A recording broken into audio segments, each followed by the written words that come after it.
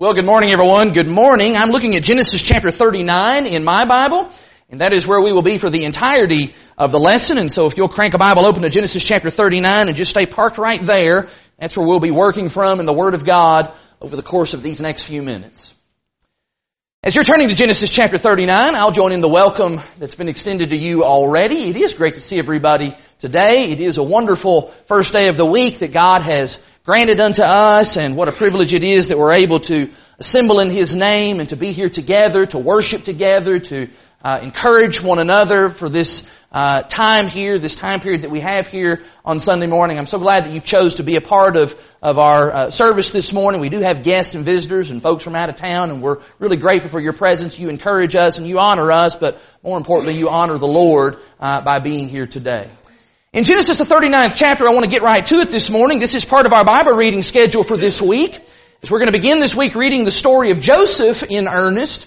And at the beginning of the year, when I was sitting down and penciling in some sermon ideas that I wanted to have to coincide with the Bible reading, I knew that this was going to be a necessary stop this year. And so let's read in Genesis chapter 39. I want to set things up by reading just the first 7 verses if we can. In Genesis 39, beginning in verse 1, "Now Joseph had been taken down to Egypt, and Potiphar, an Egyptian officer of Pharaoh, the captain of the guard, bought him from the Ishmaelites who had taken him down there. And the Lord was with Joseph, so that he became a successful man. And he was in the house of his master, the Egyptian. Now his master saw that the Lord was with him, and how the Lord caused all that he did to prosper in his hand. So Joseph found favor in his sight, and became his personal servant. And he made him overseer of his house, and all that he owned he put in his charge. And it came about that from the time that he made him overseer in the house and over all that he owned, that the Lord blessed the Egyptian's house on account of Joseph. Thus the Lord's blessing was upon all that he owned in the house and in the field. So he left everything that he owned in Joseph's charge, and with him there he did not concern himself with anything except the food which he ate. Now, Joseph was handsome in form and in appearance. And it came about after these events that his master's wife looked with desire at Joseph, and she said, 'Lie with me.'" I'm going to imagine, and I'm going to guess, that not any of us will ever find ourselves in a situation that looks exactly like this one. Think about it. Sold into slavery, captive in a foreign land, employed in the house of a high-ranking government official, and then harassed on the job by the master's wife. I don't think it's likely that any of us will ever experience a scenario just like this one. Having said that, I do think that all of us fight the battle that's being described right here in Genesis chapter 39. In fact, it is a battle that you and I fight every single day, if not every moment of every single day. It is the battle with temptation. That is the assault that the enemy is waging against you and I to lure us away from the path that God would have us to travel and to have us go off in a direction that leads to pain and to sorrow and to destruction. And that temptation can take on any number of forms. Sometimes that temptation takes on the form of something that we might deem to be relatively small and minor, maybe being a little bit dishonest with the boss about why we were late for work. Maybe sometimes that temptation takes on the form of something that we would deem to be large and potentially catastrophic, like the decision to be unfaithful to our spouse. Or maybe that temptation is somewhere that lies between those two extremes. But all of us understand about the constant battle that we are engaged in with the temptation to sin. Satan is absolutely relentless in his assault on the people of God, which means that all of us in this room, young and old alike, we know firsthand the struggle that creates in our daily walk with God. Would you like some help with that? I know that I sure would. Would you like maybe some strategies, some insider tips that'll help with developing a plan of action, a battle plan for whenever the enemy does strike? Well, then let me offer to you this morning Genesis the 39th chapter. And let me direct your attention to what I'm simply going to call Joseph's guide for battling temptation. This story in Genesis 39, it is so famous, it is so powerful, and it is so profound. And the reason that it serves as an excellent template for battling temptation is because Joseph does so well. In the middle of incredibly adverse circumstances, Joseph models for us what it means to stand firm when the enemy attacks. And this morning what I'd like to do is I'd like to just use Genesis chapter 39 to try and extrapolate about 5 things that Joseph's story shows us that'll help to equip us in engaging that battle. Appreciate very much Rick leading that song for us a moment ago, number 442, Yield Not to Temptation. That song really helps to get our minds going in the direction that I want us to be thinking about. I hope you paid attention to the words of that song. That song talks about several ideas that do help us in the battle with temptation. Ask the Savior to help you. That's talking about prayer. Prayer is so important in our battle against sin. Shun evil companions. Stay away from people and places and situations that are going to intentionally place you in harm's way. Those are all important ideas. But I believe Joseph's story is really going to provide us with even more ammunition. Maybe even a thing or two that you haven't really thought about before. Joseph's story is going to help us so that we can indeed stand firm and resist temptation. Are you ready for that? I believe the very first thing that Genesis chapter 39 shows us is that if we are going to successfully resist temptation, then that means we're going to need to know when we are at risk. Can you see how Joseph is at risk here in this point in his life? Do you see that in this story? I actually think there's several indications just from those first 7 verses that shows us that Joseph is in grave danger. He's in a real serious predicament and situation here. First of all, we know that Joseph is a young man. You go back to Genesis chapter 37. We read about how Joseph is at the age of 17 at the time that he is sold into slavery by his brothers. I wish we knew exactly how old he is at this particular point in time, because depending on how long he has been in Potiphar's house when this episode occurs, it is possible that he is still a teenager. He's a young man. And not only is he a young man, but he's a young man who is a long, long, long way from home. And you know how a young person can feel when they get away from home. When they get away from the protective care of mom and dad. When they get into a place where nobody knows who they are. There's that feeling of anonymity. Hey, nobody here knows who I am. They don't know anything about me. They really don't even care about who I am and what I do. My mom and dad will never find out. That puts Joseph in particular danger.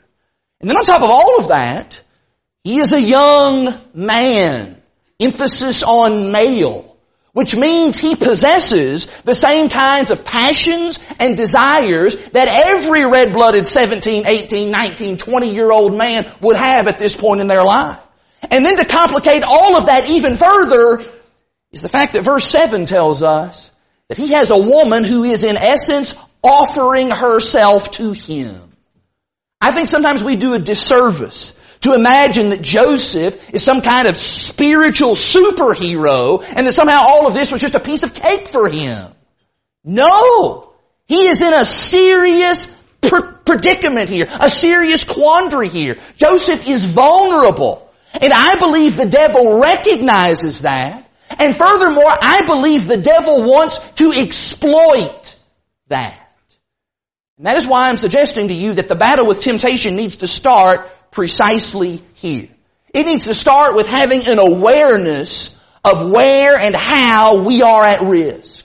That is what Satan is looking for. He is looking for those moments in our life when we are weak, when we are struggling.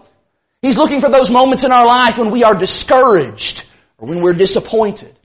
He's looking for those areas in our life that are left unguarded and are left exposed. That's his door. That's his opportunity to pounce upon us like the lion that he really is.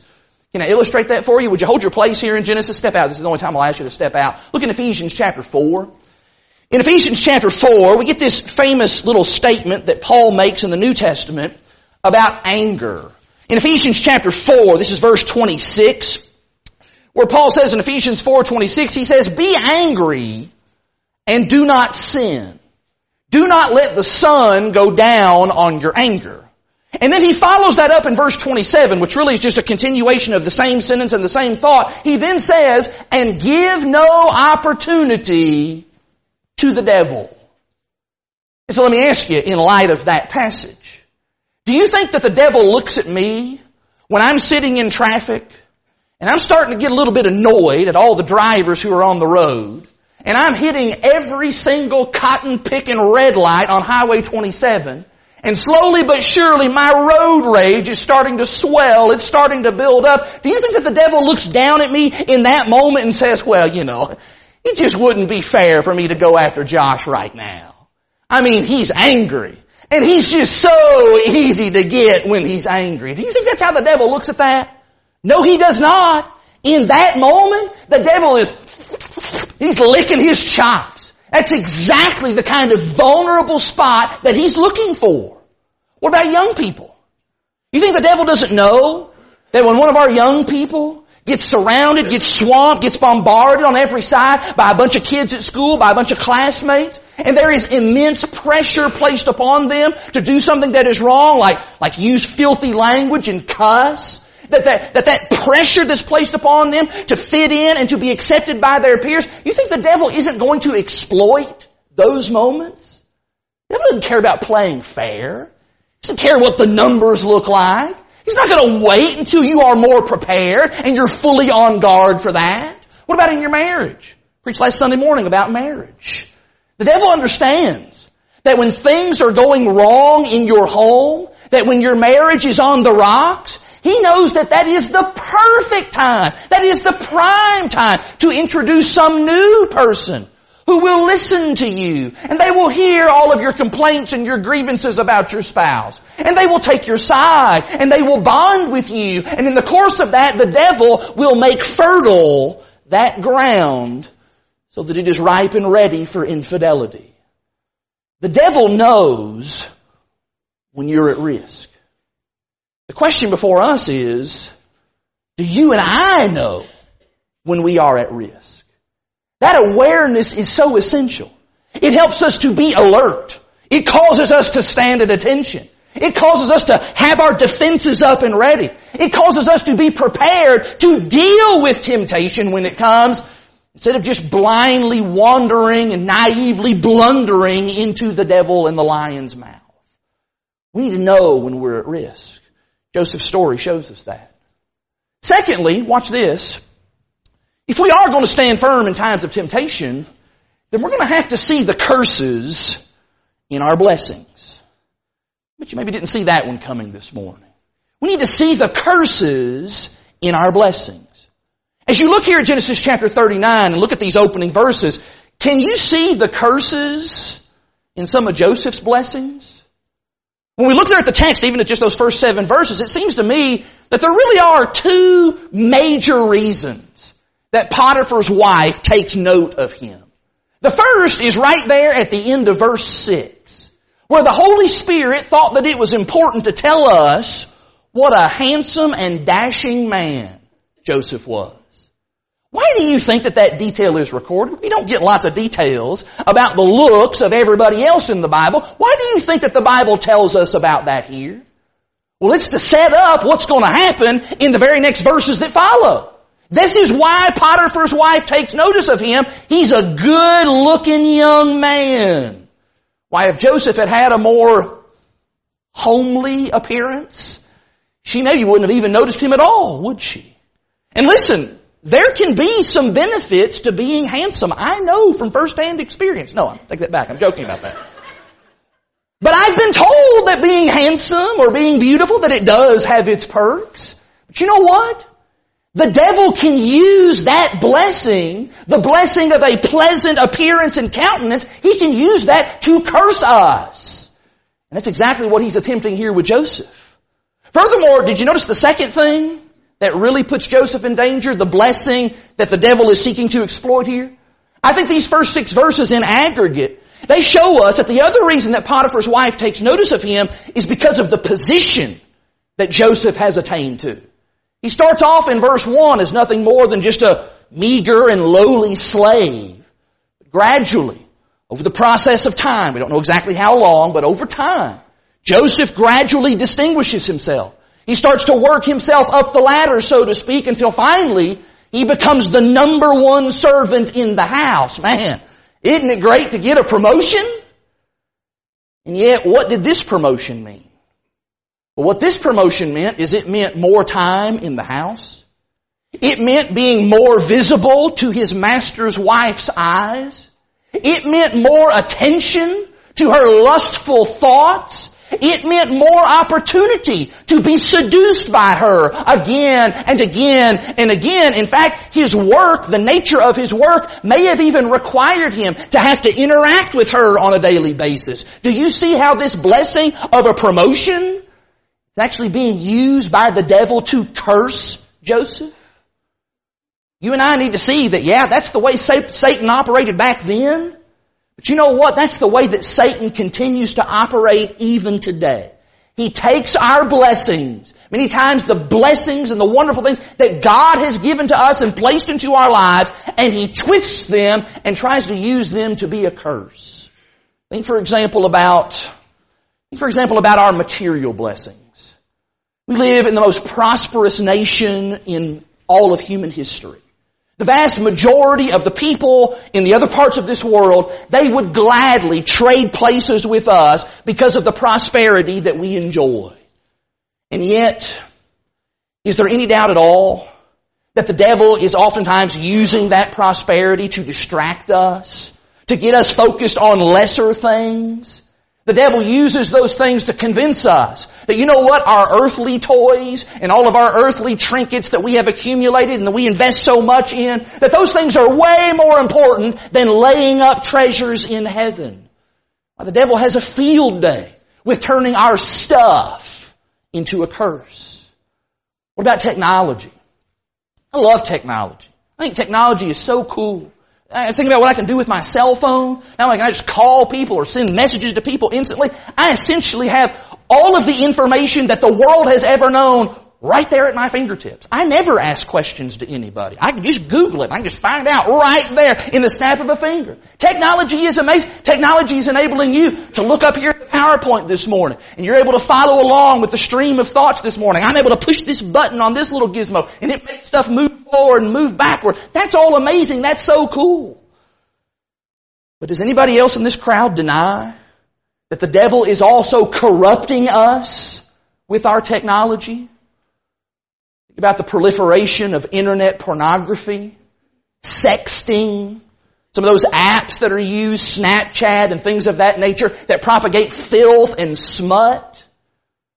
Can I say to our young people, it's great and it's amazing that God has blessed you with athletic ability, or that you maybe have musical talent, or that maybe you have academic proficiency. You're just really, really smart. But do you realize that the devil will also take blessings even like that, and he will try to curse you with those? You realize that, don't you? The devil will convince you that the really important thing for you to do on Wednesday night is to be down there at the ball field and you need to pitch at that game. That's really what's most important. Or that you need to be out there at that concert with being in the band to participate in that, and that's what's most important. Or you need to be home, you need to be studying, you got a big test, college depends on this, you got to focus on that. You don't need to be at church on Wednesday night studying the Bible, learning about, stuff like how to live eternally. That's the way the devil operates.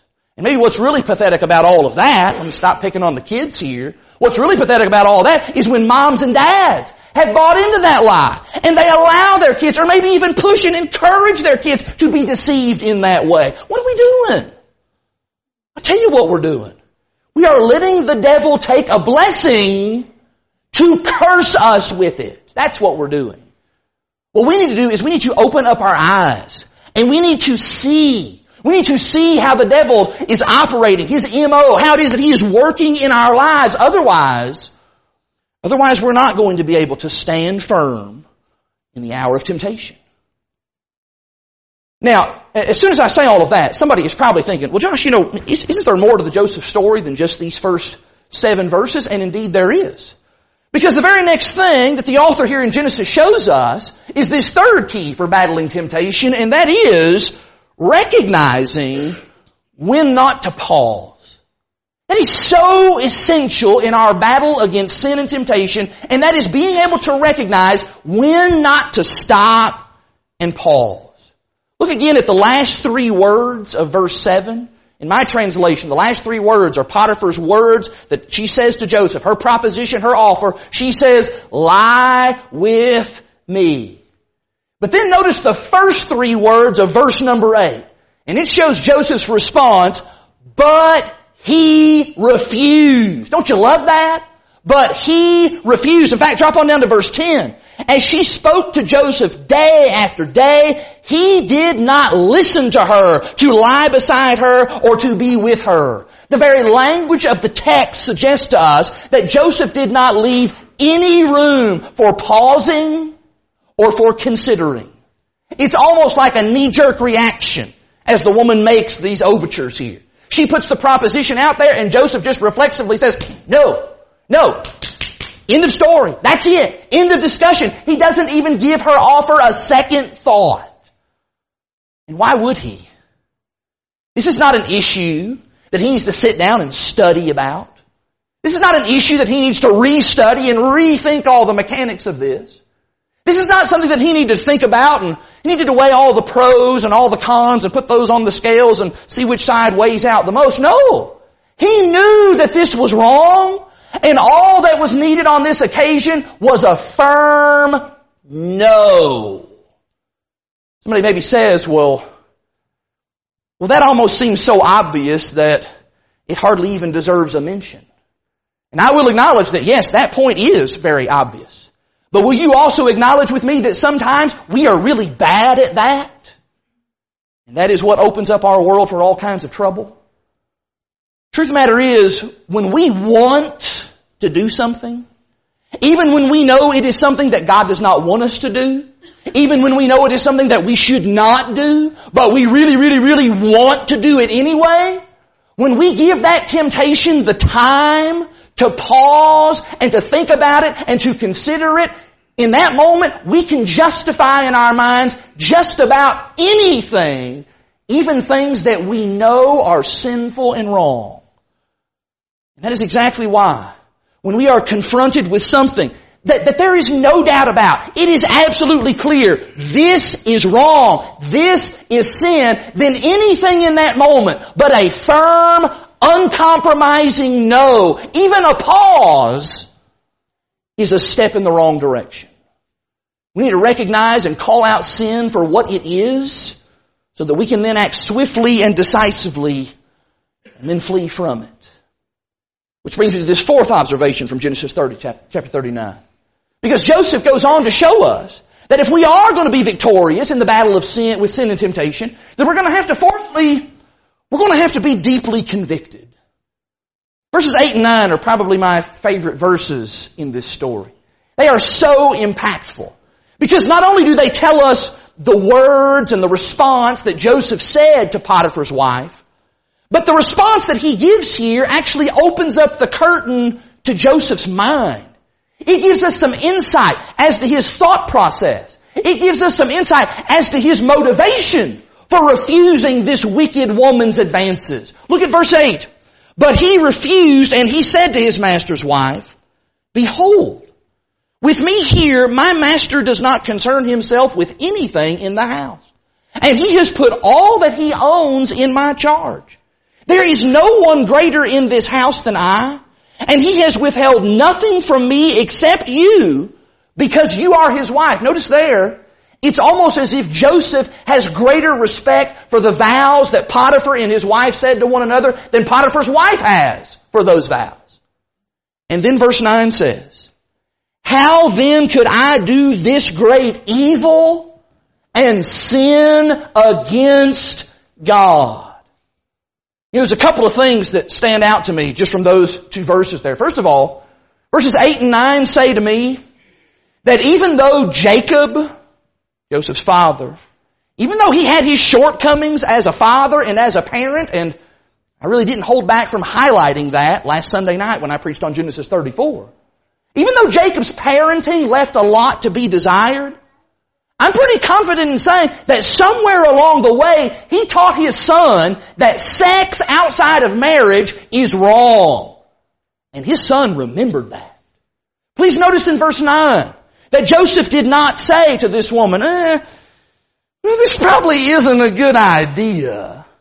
Or, I don't think this is wise.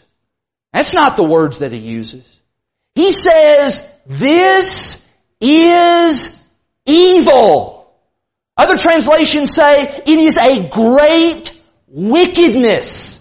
At some point in his life, Joseph's daddy sat him down and told him, fornication is a sin against God. And now here in this moment, in the actual moment of temptation, Joseph draws upon that knowledge, and furthermore, he draws upon that deep-seated conviction and is able to stand firm. That conviction provided for him the determination not only to say the right thing in this moment, but also the ability to do the right thing. And we need that. We need that in spades. You and I need to be people of deep and abiding conviction. That begins, of course, with this right here, doesn't it? That begins with the Word of God. That our ideas about right and wrong, our standards of conduct, our morals need to be deeply rooted in what God says.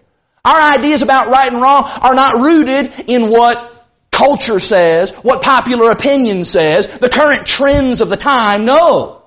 We base those decisions on what God has revealed through His Word.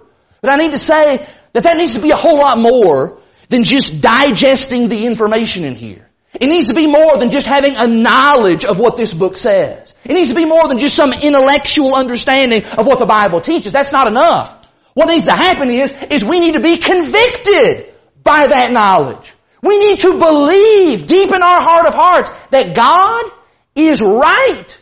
And He's always right. And that He absolutely knows what is best for us. That God is right about sexual immorality. That God is right about lying and deception. That God is right about cursing and filthy communication. That God is right about drugs and alcohol. The list goes on.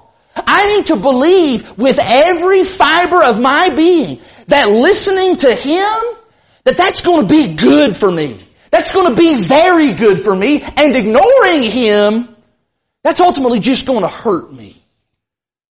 That's what it takes to be someone who is deeply convicted, so that when I am staring in the face of my own Potiphar's wife, I'll know what God wants me to be. And I'll know what God wants me to do. And I will have the determination to do it.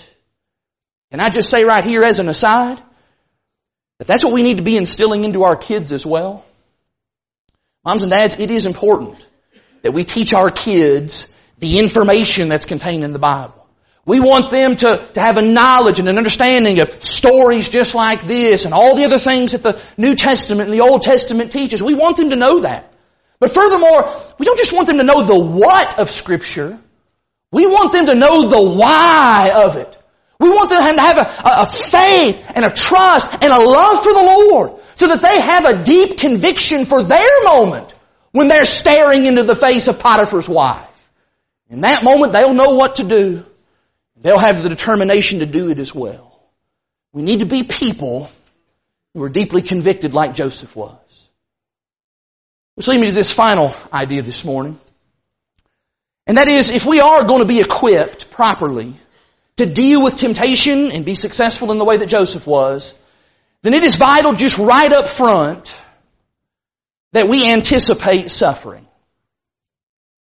I must tell you, I really hate making that point. I would rather we just take that off the screen and we just leave it right there, a 4-point sermon as we stand and sing. Don't get up and sing yet, Rick, but that's what I would prefer. I would prefer it would just stop right here, and that's all that we need, and hey, we'll be good to go and we'll be ready to deal with temptation. I wish I could do that, because I don't like this last point. In fact, what I'd really like to say is that if we're going to stand firm against some terrible temptation, That the only thing we're going to need to anticipate in that moment is we're going to need to anticipate glory and celebration. Anticipate that when you stand up against temptation, that you can anticipate that the heavens are going to open up and angels are going to appear and they're going to sing and they're going to rejoice and they're going to celebrate. Whoa, you did wonderful. Congratulations. That's what I wish I could say. I wish I could say that when you stand firm in the face of temptation, that people will just line up and they're going to come to you. They're going to want to shake your hand and congratulate you and pat you on the back and give you a thumbs up and give you a medal for resisting that. Wouldn't that be great? That's not what happened to Joseph. I read in verses 8 and 9 and 10, and I see a young man who had great faith, and he had great courage, and he exercised great conviction. And I think to myself, well, he ought to be given an award for that. But what actually happens? Verse 11. Now it happened one day that he went into the house to do his work, and none of the men of the household was there inside. And she caught him by his garment, saying, lie with me. And he left his garment in her hand, and he fled, and he went outside. When she saw that he had left his garment in her hand and had fled outside, she called to the men of her household and said to them, see, he has brought in a Hebrew to us to make sport of us. He came in to me to lie with me, and I screamed. And when he heard that I raised my voice and screamed, he left his garment beside me and fled and went outside. So she left his garment beside her until his master came home. Then she spoke to him with these words, that Hebrew slave whom you brought to us, he came into me to make sport of me. And as I raised my voice and screamed, he left his garment beside me and fled outside. Verse 19. Now when his master heard the words of his wife, which she spoke to him, saying, this is what your slave did to me, Potiphar's anger burned. And so Joseph's master took him and put him into the jail, the place where the king's prisoners were confined, and he was there in jail. Joseph's reward for doing the right thing is jail, incarceration. I don't know about you, but I read these verses and my blood just begins to boil. This is so unfair. What a wicked and evil woman here. If ever there was a guy who deserved a medal of honor for doing the right thing, it's Joseph. He didn't get a medal. Instead, he got sent to prison. There's a lesson there for you and me, isn't there? Sometimes the reward for doing the right thing, sometimes that reward is not experienced right here and now in the moment. In fact, sometimes the very opposite is true. When what we get in the moment is we get suffering. I'd love to be able to stand up here and tell our young people that if you're at a party and your friends crack open a case of beer and they start passing around alcohol, and if you say, no, I don't drink, I don't do that, I don't participate in that, I'd love to be able to tell you that all of your friends, they're all going to say, well, you know what? We really respect you for that. You know, we really admire your convictions. High five. Good on you. But I can't tell you that. Because in all likelihood, that's not going to happen. In all likelihood, what those friends are going to say is they're going to say, oh, okay, more beer for me. Or maybe some will be like Potiphar's wife and they will press you. They will push you to see exactly how committed you are to that reality. And yes, some of those friends, they will ridicule you. They may even unfriend you because you don't go along with the crowd. I'd like to stand up here and be able to tell our young ladies that young ladies, if you have somebody in your life who is pressuring you about sex, some boy who's trying to get you to go further than you ought to go, I'd like to be able to tell you that if you take a stand definitively and you draw a line in the sand and you say, hey, sorry, pal, that just ain't happening. That is not going to happen until marriage. I'd like to tell you that what that boy is going to do is he's going to back off and he's going to apologize and he's going to start going to church with you and he's never going to bring that up again until you're married. But I can't tell you that. Because in all likelihood, that's not going to happen, is it? What is going to happen is either he's going to keep making those advances and those pressures like Potiphar's wife did, or maybe he'll just dump you and he'll go find some girl who is willing to disrespect herself and sleep with him. More often than not, taking an unpopular stand, what it's going to lead to is suffering. And what we need to do is right now, we just need to expect that. We need to just anticipate that that's what's going to happen. Somebody maybe is thinking right now, well, Josh, if doing the right thing, if it just leads to pain and suffering, then why should we bother with doing the right thing? And of course you know the answer to that question. And that is that it always pays off to do the right thing. And when I say that, I know that there are people who are thinking, I know, I get that. You get to go to heaven. When life is over, if you do the right thing, you get to go to heaven after you die. Don't be trivial about that. Don't treat that like that's some kind of a light thing. That's a big deal, getting to go to heaven. But you know what? That's actually not what I'm talking about. I don't believe that we have to wait all the way until Judgment Day to figure out that doing the right thing, it pays off even before Judgment Day. Joseph, in his story, Joseph didn't have to wait till Judgment Day to find out that doing the right thing pays off. Yes, he did have to suffer for a season. He spent some considerable time in that prison cell.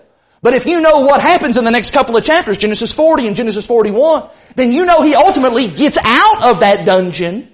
He gets promoted to second in command in all of Egypt, second only to Pharaoh himself. He then uses that position to save his family, a family that I will remind you is the family from which the Messiah comes. You see, Joseph didn't have to wait all the way till Judgment Day to reap the rewards of doing the right thing.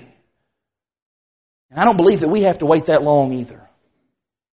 When I was in high school and when I was in college, I repeatedly was offered opportunities to be involved in drugs and in drinking alcohol. And repeatedly, time and time again, I said no to those overtures. I said no to the opportunities to consume those things, to put those things in my body. Did I get ostracized and get ridiculed for that? Yes, I did. Did that feel good? No, it did not.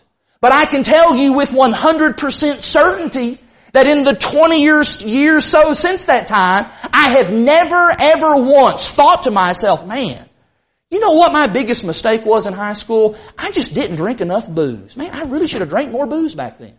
Man, you know what? In college, I really wish I had smoked dope. My first roommate, he was a pothead. I really wish I would have just smoked some doobies with that guy. Not once has that thought crossed my mind. I've never met a Christian who has said, you know what? My greatest regret is that I didn't sleep around more before I got married. You know, I just really wish that I had been more promiscuous before I got tied down. Nobody says that. Never have I met anyone who says, you know what, if I could go back in time, jump into a time machine and go back in time and do it all over again, what I'd do is I'd tell more lies. And I'd do a whole lot more gossiping. And I'd steal. And I'd break the law. And I'd do this and I'd do more of that. No! No one thinks in those terms. No one who's a person of God thinks in those terms. When we do the right thing, we look back at our lives and what happens is we are thankful. We are grateful to God that we did not give in to those temptations so that we could enjoy the passing, fleeting pleasures of sin for a moment.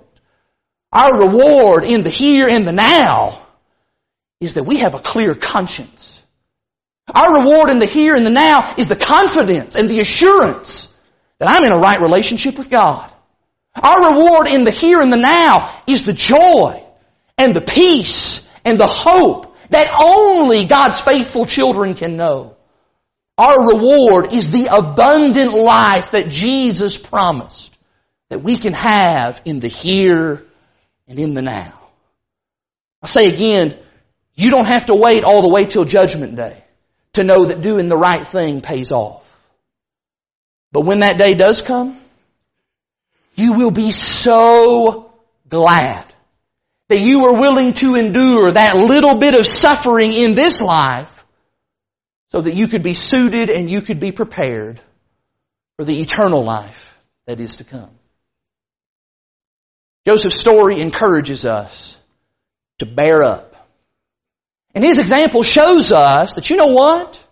It is possible to stand firm whenever the enemy makes his assault.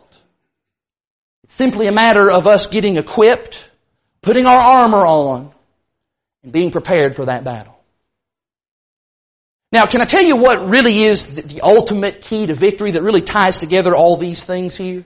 The real key to victory that's actually sprinkled all throughout Genesis the 39th chapter. 4 times in this chapter, if you count, 4 times the Bible says, and the Lord was with Joseph. The reason that Joseph was prepared, the reason that Joseph was able to stand firm against temptation is because he was in fellowship with God.